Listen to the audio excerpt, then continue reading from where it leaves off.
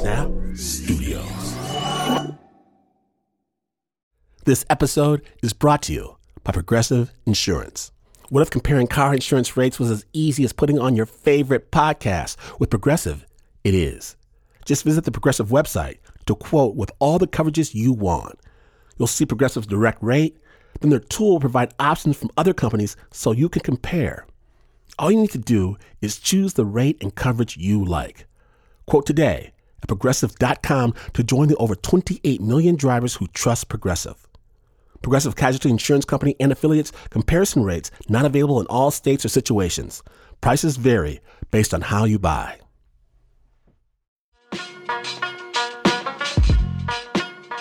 Okay, so in Southeast Asia, Westerners are always running around looking for the magic spot. The perfect place where you can live on the beach, get your chakras aligned, meet the person of your dreams, live off the fruit trees with the free massages and whatnot. And every few months, the supposed spot changes. First, it's somewhere outside of Chiang Mai. Then, OMG, you just gotta go to Ubud. It's different there, man, different. Then 2 words, Gili Islands. Whatever. I love travel, I do, but there's no such thing as Neverland. And that's what I'm telling this Australian woman I meet on the train to Bangkok. But she's going on about this new magic spot near Hat Yai on the southern border of Thailand. It's supposed to be brilliant, life-changing. Word, you should come with me. Right. But I do get off the train with her for the oldest of reasons. She's fine. And I know it's a mistake. It takes us almost 2 days to figure out how to get to this magic land. First a boat, then a van, and finally late afternoon, on the back of 2 mini bikes, we pull up cautiously to the place. It's weird, like a big rainforest treehouse compound weird. Some of the structures are built on the ground. The rest, it's like they just decided to build around the trees and against them instead of chopping trees down. It's bizarre, beautiful. We go in, and a bunch of happy people sit at a long table finishing up dinner. Hello! They give us good things to eat and drink before showing us guest rooms. And my room is amazing. Somehow it feels both comfortable and part of the forest at the same time. Next morning for breakfast, I eat fruit I've never seen before. Monkeys snatch away morsels when I turn my head, drink a pinkish juice, and every place I turn my head, I see a beautiful painting or sculpture or cloth. The people radiate nice. They're laughing and painting and writing and cooking and yogaing and repairing a structure, and they take us for hikes and swims. And in the afternoon, 2 half-naked women start playing on drums. Another joins on a homemade lute before others start dancing. It's an artist colony. 20, 25 people, mostly Europeans. During the dark recession, someone had the idea of pooling their unemployment checks in a place with an extremely low cost of living. They want to test ideas about how structure should be part of the environment and instill community. And they came up with this. Brilliant, glorious, gorgeous. Days run together in a happy fog. Then they announce an emergency community meeting. Mandatory. And I'm waiting for it. The other shoe's gonna drop. Something's gotta be off. This must be when they force you to join the cult. People saunter into the communal space in various states of dress. A guy everyone calls the treasurer takes the floor. All right then. I know it's a drastic step, but it's got to be done. From henceforth, we're switching over to Thai whiskey. There's nothing for it, innit? We're not made of cashew lushes. Local swill won't kill you. That's it then. And everyone laughs and goes back to the swimming cove. Awesome. Bliss. Which, being American, I can't abide for too long. So I start saying my goodbyes. And the Australian woman is like, Where are you going? What are you doing? And I don't have a good answer for that. I just feel that people aren't supposed to be this happy. And I gotta get out before it's too late. Today, from WNYC and NPR, Snap Judgment proudly presents Shangri-La. Amazing stories from real people searching for their own magic spot. I'm your host, Glenn Washington. Remember to always follow Australians wherever they are going, because you're listening to Snap Judgment.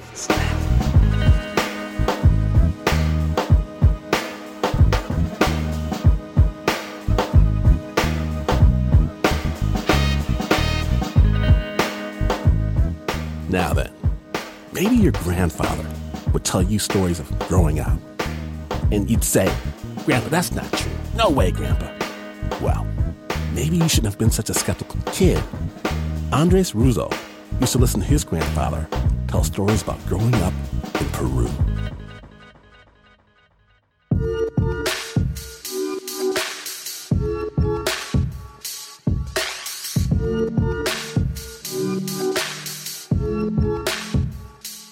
I was about 12 years old, and my grandfather, who's this amazing storyteller, and I always love to hear his stories, told me about the legend of Paititi.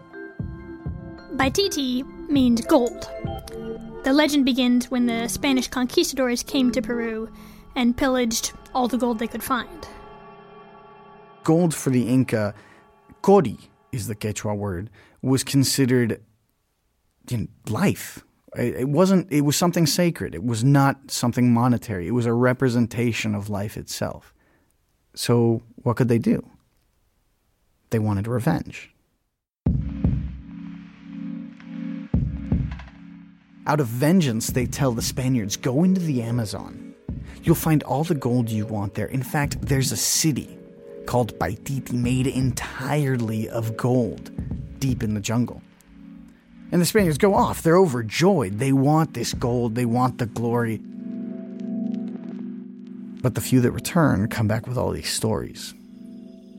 They did not find a city of gold. They found giant snakes that could swallow men whole, according to these legends, right? They found spiders as big as their hands that ate birds, trees that blotted out the sun, every kind of mosquito, biting fly, and anything that'll leave you drained of blood. Powerful shamans with crazy spells that would drive men mad. And one of the details in this legend that I heard was of a river that boiled. And that is really where this entire story starts. Because in the funny way that we grow up to live the stories of our childhood, Andres grew up to become a geothermal engineer. His job is to find hotspots in the earth.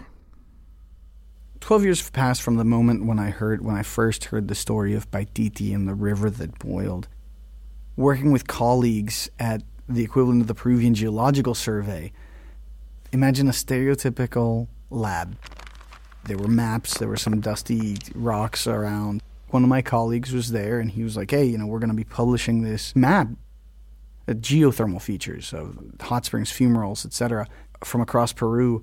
And he called me over to his computer and he said, look, check it out. This is what it looks like. And there were a couple hot springs there. Some were really hot, but everything was small. And seeing a map awoke this memory, this dormant memory. And I said, whoa, wait a minute. Isn't there supposed to be like a boiling river or something? A big river that boils, a big one.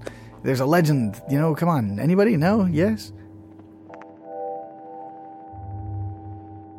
I asked other geologists, colleagues from government institutions, oil and gas companies, mining companies, academic institutions, and the answer was overwhelmingly no. It does. We've never heard of it. Legends regularly get exaggerated.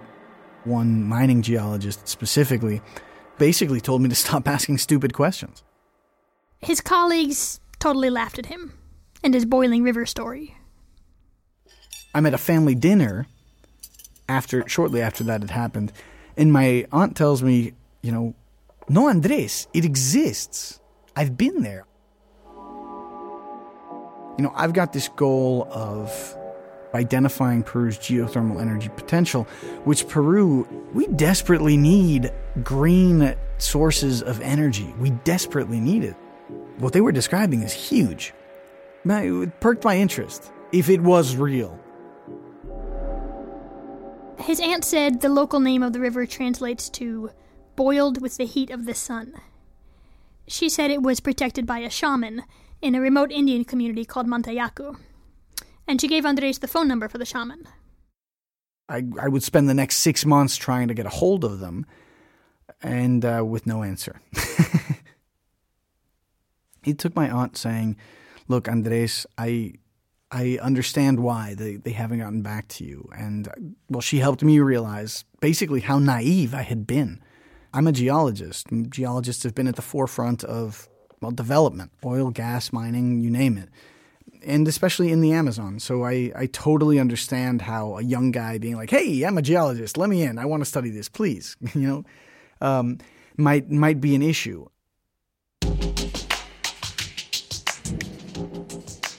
So Andres decided to just go find the shaman himself.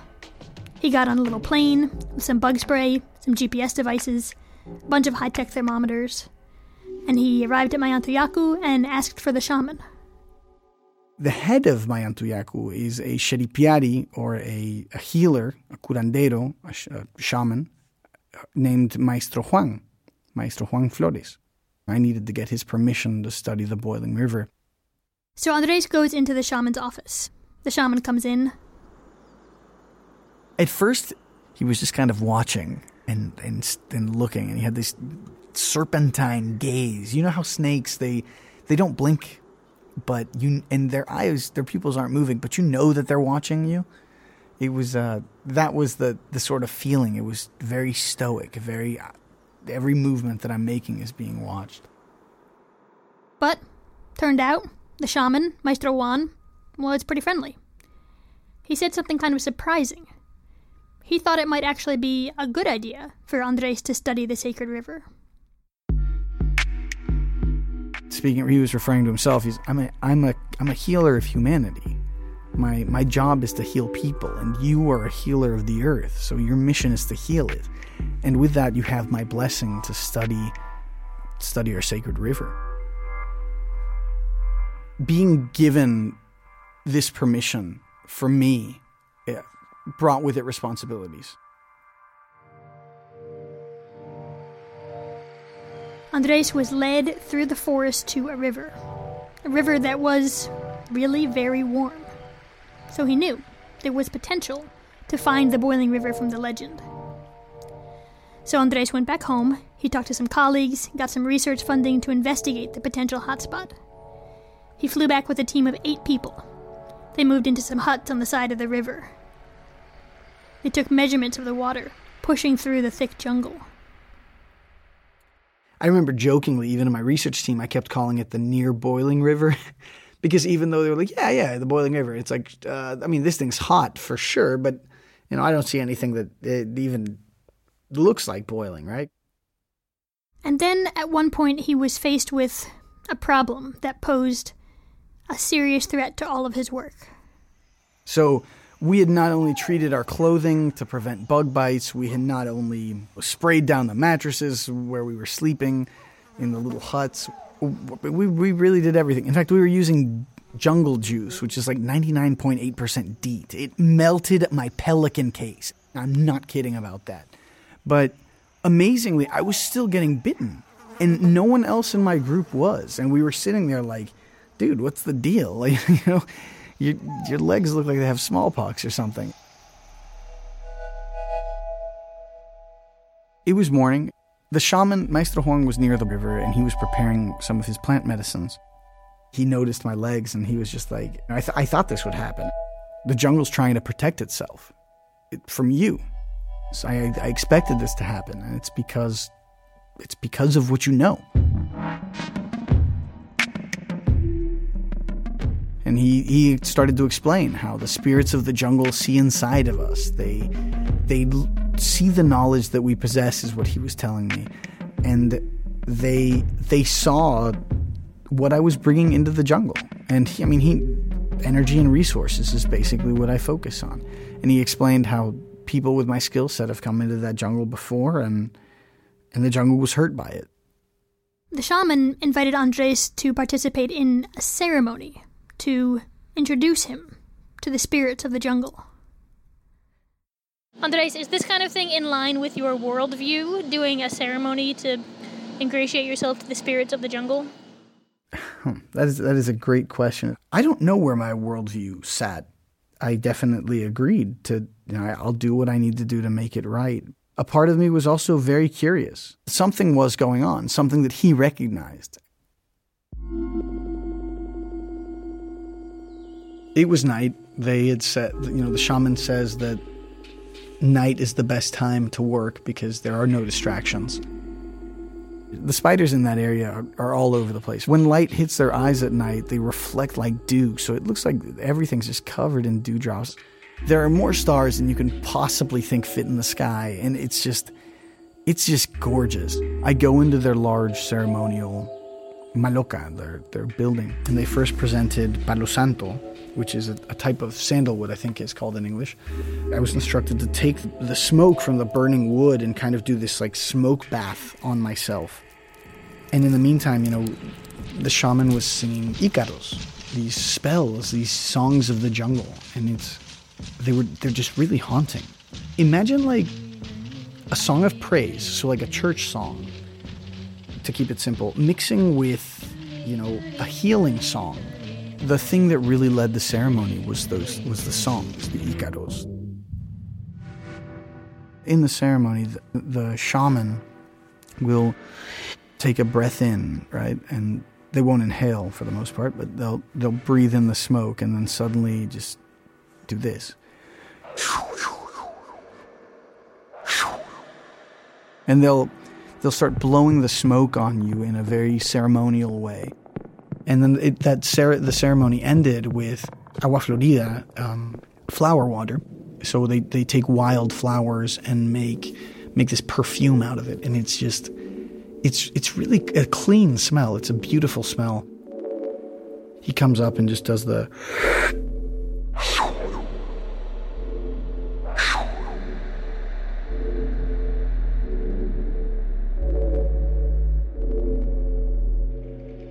and I left the ceremony. I went to bed. I woke up the next day and I forgot to apply bug spray. And I had no new bites. What happened? Hopefully there is an organic chemist out there that that might be able to take me up on this. But as far as I know, I don't know what happened.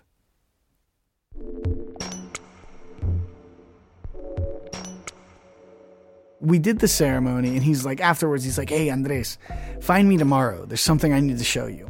And I'm like, what? I wonder what he needs to show me.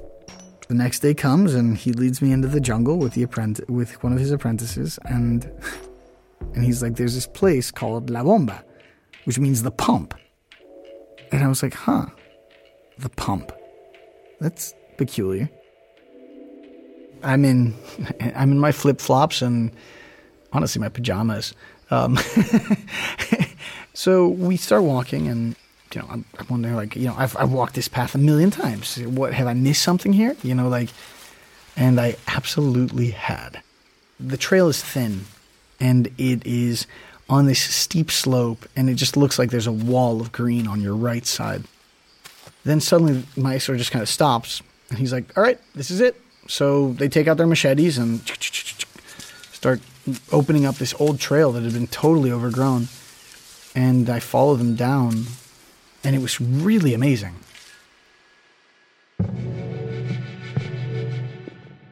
The shaman personally led me to this area that had become so overgrown that no one had likely been there for a very long time. The trails are so wound up in the roots of trees that you're basically just stepping on tree roots the entire way.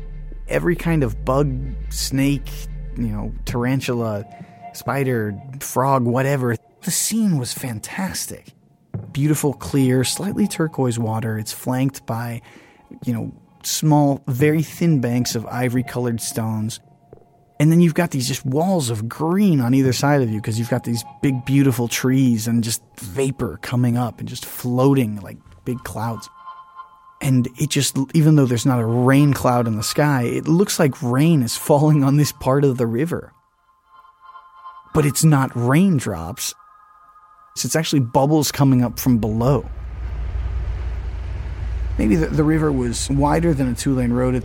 You've got these plumes of dense steam rising. It's like being in a sauna inside of a toaster oven. The steam coming up is hot, so every single one of your breaths, you feel it. As a scientist, we always try to steer clear of anything that might be sensationalist. And then suddenly I find this one spot where there's clearly a significant amount of very, very hot water coming in. I mean, it's over 200-degree water. I mean, you're getting third-degree burns in less than half a second, easy. And every step is very, very intentional. Everything's painfully calculated. I've came across a dead possum that had not only boiled alive, but the bones were totally clean. And the bones were like almost gelatinous. Honestly, I was exhilarated. It was amazing. It just seems out of a dream sometimes, and I'm being totally sincere about that. Finally, the Boiling River had lived up to its name. If I were a scared conquistador and I saw this big mass of bubbling water, I mean, I'd know what I'd call that, that's for sure. Andres took his findings, this real-life legend, and brought them back to his colleagues. When I got to take that information back to everyone, I mean, the answer that I've gotten from these people is one word. Wow. This is a real place. This is a spectacular place.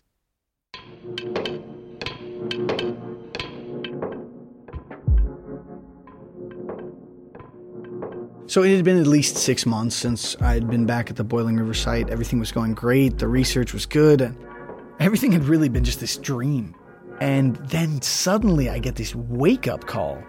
I called up Maestro, the shaman at Mayantuyacu, and on that call, he goes, "Oh yeah, by the way, Andres, there was a group of people that came here that, they said they knew you, and, well, that's just when, reality, boom, hits." Did it make me angry? Yes, it did. I had not authorized this. This is no longer a legend. It's not a fairy tale. It's not a dream world. This is real life.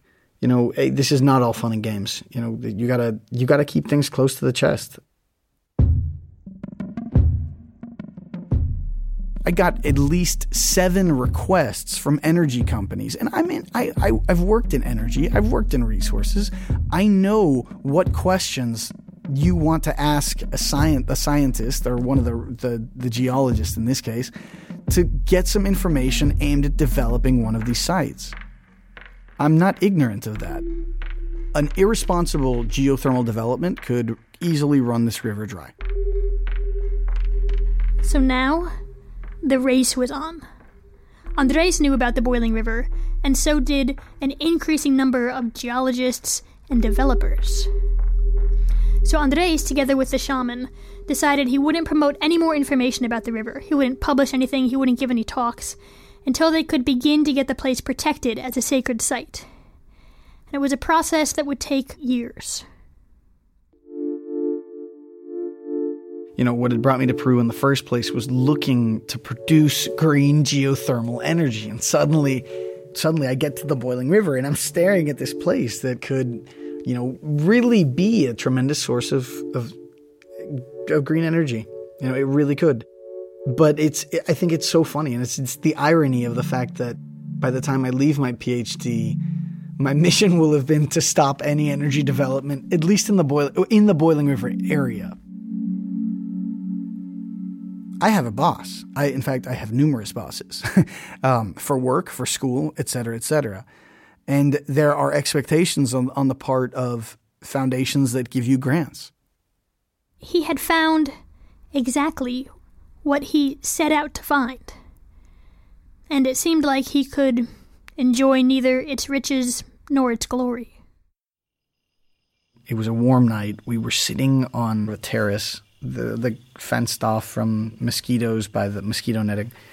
And I was sitting there with Maestro and Luis and some other people, and their custom there is to smoke mapachos, this potent Amazonian cigarette. And it's a very musky smell. So anyway, they had offered me a mapacho, and we're all sitting there just talking. And I finally asked him, what about Paititi? What about the City of Gold? Does it exist? And it was so funny because he just looks at me. He gives me the weirdest look, and he just smiles. And he's got this great smile that just like snakes across his entire face. His eyes were just like lit up and sparkling because there's something that he knew. And all of this through the smoke of his mapacho cigarette. And then he goes, "Come on, you missed it? Really?"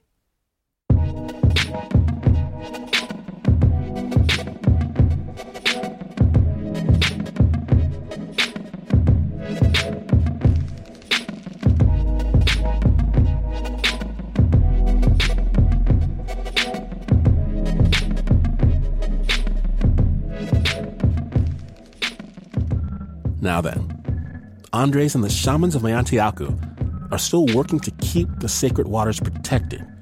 You can help them out. There's information on our website about their work in Andres' book, The Boiling River. It's at snapjudgment.org. The original sound design for that piece was by Leon Morimoto, and it was produced by Anna Sussman.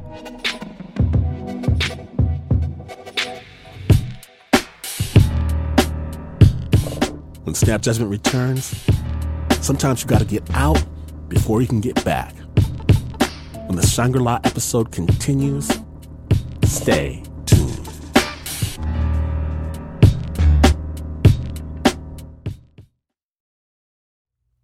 Support for Snap Judgment comes from Odoo. What is Odoo? Well, Odoo is the only software your business will ever need. Featuring a suite of integrated business applications, Odoo connects your business operations together so you can get more done in less time. Odoo has apps for everything: CRM, accounting, sales, HR, inventory, marketing, manufacturing, you name it. Odoo's got it. To learn more, visit odoo.com/snap. That's odoo.com/snap.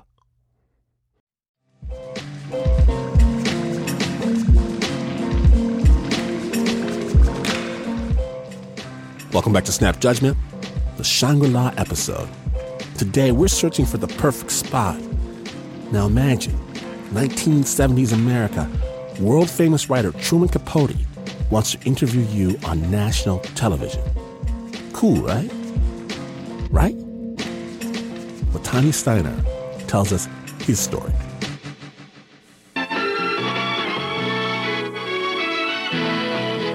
Tonight, Truman Capote talks again with inmates inside San Quentin.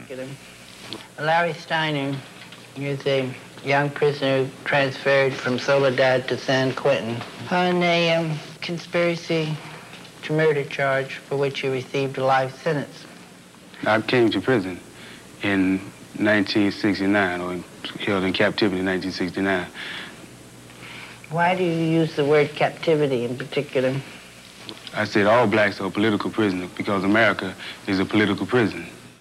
I said America is a prison. Something I said that sounded real slick. And he said, he liked that, so. Was it your way kind of to fight for freedom while you were in? Yeah, it was that, and it was to show people that, no, I'm the revolutionary. As you can hear from the tape, this man, Watani Steiner, was in the Black Power movement in the 60s.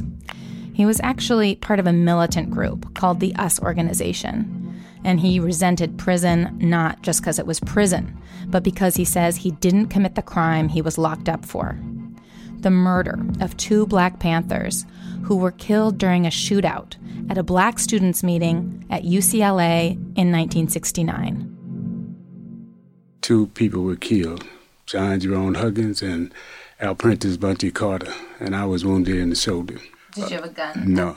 At the particular time, I didn't have a gun. I didn't shoot anyone. I had no weapon to shoot anyone. Do you feel like you were targeted because they wanted to get you off the streets and out of the revolution? I think this is what they wanted to do. And I was convicted of second-degree murder and conspiracy. He was also leaving behind 2 young sons. He last saw them in an LA County courtroom as he was being dragged away in shackles. One was 3 and the other one was 2. They said, Baba.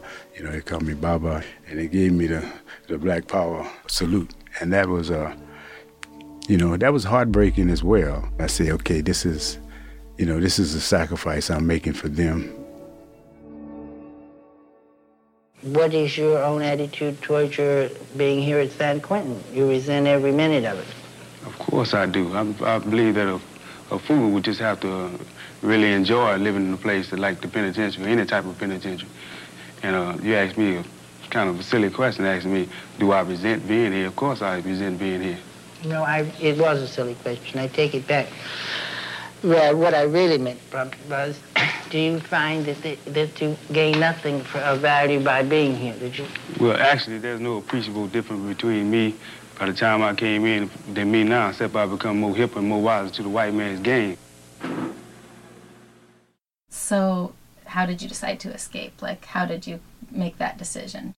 After the Truman Capote interview, that's the first time that I was approached by a guard, and he came and told me it's a black officer.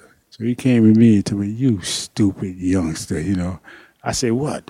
He's telling me, you're not going to get out of here alive, I'm kind of scared, but I don't want to show him that I'm scared. But in the back of my mind, I'm wondering, wow, if he's that concerned, this has got to be serious stuff. And it was.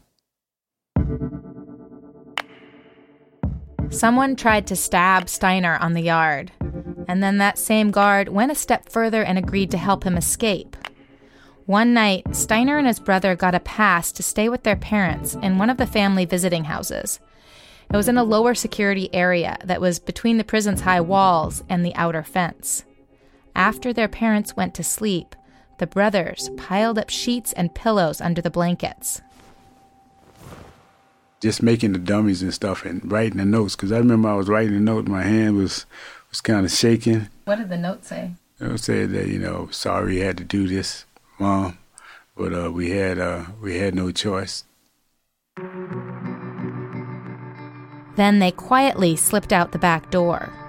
As they scrambled up the hill past the warden's house and the guards' quarters, Steiner could hear dogs barking in the distance. The brothers knew the guards' patrol schedule, and timing was everything. They ran silent and breathless through the shadows over the fences. As they cleared the last hurdle, a low fence, a car pulled up and flashed its lights. My brother got in the front seat, down, I got on the back seat. That sense of relief of finally making it out of here, that was a tremendous feeling. That was a feeling that we did a revolutionary act. We escaped from San Quentin. But then the next fear would only be, man, we can't make no mistake. He was out of prison, but now he needed to get out of the country.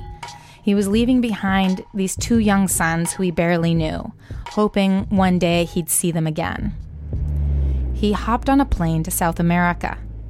And as Steiner's plane touched down, out the window he saw this wide, slow river and thick tropical vegetation.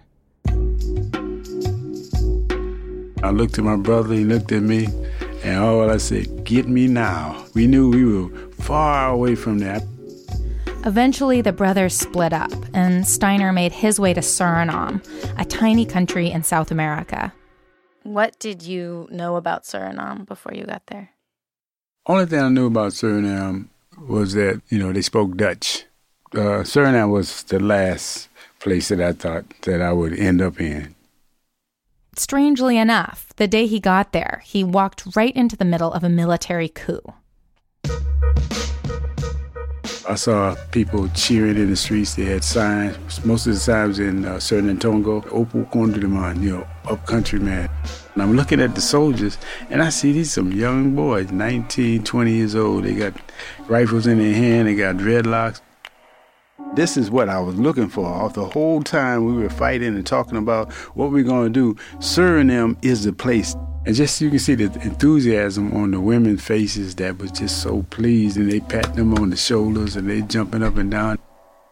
I thought Suriname would be my home, particularly in the beginning. When he met a beautiful local woman, he fell in love. She taught him to speak Dutch, and they started a new family. Did that change your life? Your eldest daughter being born? Yeah, my she was born in the house. The first one, that's Kishana. She was precious. I mean, she was just this bundle of joy for me. After Kishana came Latanya, Latisha, Tamani, Laj, and Mtume. And Mtume is the baby. I loved them so much, and I used to have an army with me when I used to travel through the streets. I just shift my focus not on the big revolution that's way out there and overthrowing the government and stuff. It was on my family. One of their favorite things to do was go for long walks in the jungle, the bush. Deep in the interior, they got, big old tall trees, may see a snake or something here and there, something running, but it's the sound of the bush that really draws you in. You hear the little crackling noises, you hear things dropping from the trees, and then just being with them. As peaceful as it was in the jungle, in the capital, politically, things were starting to get tense. The regime, I knew it's corrupt, and I see them winning elections and don't want to give up the power and then rig the election.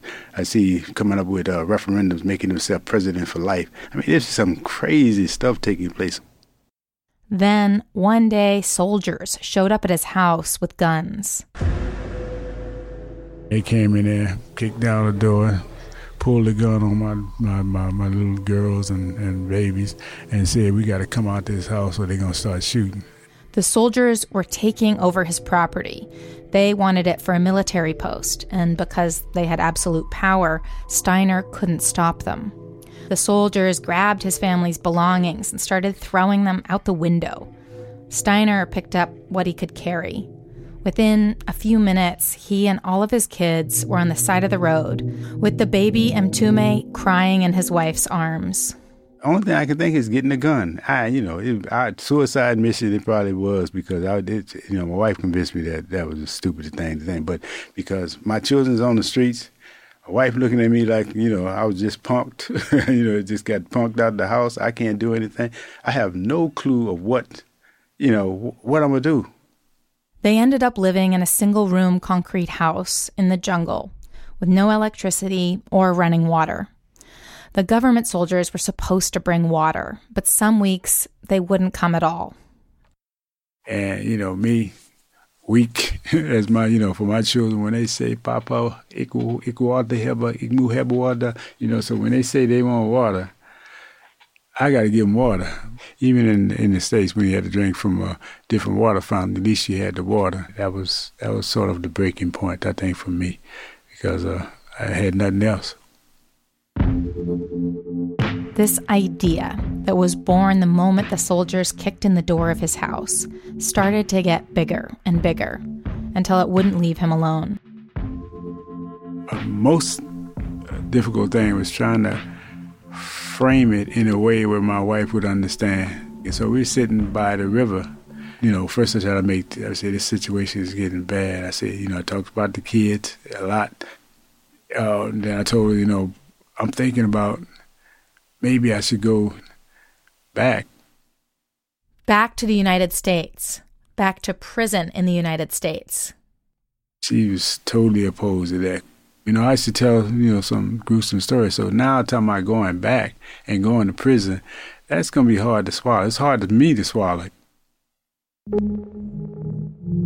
Steiner thought maybe he could cut a deal with the State Department, get his family to America, and in return, he would give up his freedom. Well, I framed it like, look, I'm going back to the States, and the most they can give me, because I already did 5 years, is 2-3 years. But you all will all be in there. You'll be taken care of. You get medical care. They'll be able to go to school. And then when I come out, we'll be one big happy family. Steiner's wife came around. Suriname was now in the middle of a full-blown civil war, and if there was a chance to get out, they had to try. Steiner walked out of the jungle and into the capital. On the embassy steps, he stalled. After all these years of going through revolutionary struggle, country to country, and then all of a sudden at this end now, I decided to throw my hands up and say, all right, you win. I lose. Take me back to prison, and I'll be a good boy. That's not how I viewed it at that time. I framed it as a necessary sacrifice.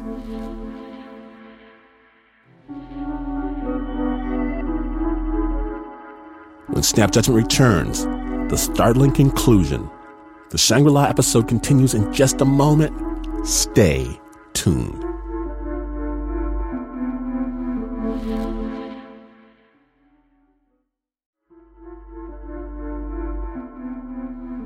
Welcome back to Snap Judgment, the Shangri-La episode. Today, we're searching for that space we'll never find. And when last we left our hero, Watani Steiner, he was just about to turn himself into authorities. Snap Judgment. He walked inside the American embassy. Yeah, I went to the window. I told him, my name is Larry Steiner. I think there's a warrant for my arrest, and I want to talk with someone about surrendering. She looked up, and she said, oh, one moment. My mind was telling me to break and run. When they reacted the way they did, that just totally blew my mind, because they didn't arrest me. They were kind. After 20 years on the run and a few weeks of negotiations, Steiner had his deal, signed papers and all. Once he surrendered, the State Department would send his family to America. The sooner he said goodbye, the sooner he'd see them again. I had Natisha. Natisha, that's my daughter. She grabbed a hold of my leg and, was holding. And I never forget what she was telling me. She was saying, Papa, Papa, don't do the way. And that just broke my heart. I mean, that it echoed so much that, I almost brought tears to my eyes because I knew I was leaving. And I still had in the back of my mind, I don't know how long this is going to be. Steiner was on a flight back to America, courtesy of the State Department. But here's the thing. When you escape from prison and are captured, you're sent back to the same prison you escaped from. So that meant Steiner wasn't just going into custody. He was going back to San Quentin. That feeling I had when I said, get me now, I had, you got me now, because it has a door. The door has a funny slam to it in San Quentin. When you get in there and that door closes, it makes a noise that you can never forget. With that sound itself, it brought prison to life. It's no getting away this time. They put the handcuff over me and escorted me straight to the solitary confinement. I'm in that little small cell, confined, can't go anywhere. Starting to feel like the walls is closing on me, and I'm locked down, hours a day. He was just waiting to hear that his family had arrived safely. One evening after dinner, a guard called him to the front of his cell to sign for a letter. He passed Steiner an envelope with the State Department seal on it. Steiner ripped it open. I received a letter from the State Department saying, we forgot. It's almost like we forgot. You're going to be in prison and you won't be able to take care of your family. Therefore, the agreement thing is just over. He read it again and again until it sunk in. He could not provide financial support from prison, so he was not a valid sponsor for his family. His wife and kids weren't coming to the United States. They weren't going anywhere. First thing I said, damn, what the? I said, I knew it. I mean, I don't know. I just paced. I started pacing the floor because I said, they didn't cross me. And I was kicking myself because I think I should have known better. And all I got is nothing there but my thoughts and this letter. Yeah, I felt at that moment that I failed my family. That I promised them so much. Nothing turned out the way he'd planned it. At his first parole board hearing, the people who could set him free called him a terrorist. They said, "You're going to be in here a long time." Steiner was in hell. But back in Suriname, so was his family. His wife had a nervous breakdown. His children were separated. That just broke my heart in pieces. I mean, it just ripped it apart. Those were the lowest point in my incarceration, was just thinking about what their thoughts are, how they feel about me leaving and this whole sense of abandonment, and they probably hate me, what they're going to be when they grow up. I can't do anything, so those were... After 12 years, finally, the kids did get to come to the States, and they were taken in by Steiner's eldest son, the one he'd left some 30 years earlier in an LA courtroom. He captured all of that love and understanding and trauma and all the other stuff that he had to go through, and he came out, my hero. So, yeah. What happened with your wife after you left? Well, she was supposed to come as well, but the kids came first, and she was in the process. Well, eventually she died, and that was a big, big, big blow for her. So I always say that she surrendered just like I surrendered. And all this time, Steiner was still in San Quentin. The kids visited a couple times. They sent photos of high school proms and then college graduations. But still, Steiner didn't know if he'd ever get out. I've been denied so many times from the board. I pretty much figured that, they were just trying to wait till I died. Then, in January 2015, after 21 years in prison, Steiner went to his 14th parole board hearing. As the interview came to a close, Steiner knew he'd be denied, just like all the other times. They summed up, Mr. Steiner, we've been listening to you, and we realized that the only reason why you came back to prison is because of your family. You didn't come back to face justice. She said, however, considering your age and the amount of time you've been here, we find you suitable. As soon as she said suitable, I didn't jump for joy, I didn't do anything, I just didn't have no expression on my face, but I heard it. We're outside Steiner's transitional housing in East Oakland, and there's this young guy leaning against his car who looks something like Watani Steiner. Are you Watani's son? Oh, yeah. Hi. I was just calling him to say that. I'll call him my sister. All right. Hey. It's Mtume, the baby, the one who was just a year and a half when Steiner left Suriname and turned himself in. How are you feeling? I'm good. I'm kind of excited. Yeah. I mean, it's like the first time ever, so I was driving over here just thinking about it. This is the first time he's seen his father as a free man. I was about to say, there you go, but I'm like, nah, that's not him. Steiner comes walking toward us. He's wearing his fedora as always, cane clicking against the pavement. Oh, no, I think I'm totally. They give each other this big hug. And Steiner leans back and puts his hand on his son's shoulder. 2 inches on me. Let's see what your jab look like. Oh, it's pretty good. Oh, man, They go back in for another hug and just hold each other. Man, man. Wow. This man has got big. Oh, yeah, nah. You know, I'm not two no more. Man. Wow, you went up 1.5 years old. Look how big you done got. You got hair on your face. A little more than you. Oh, man. Wow.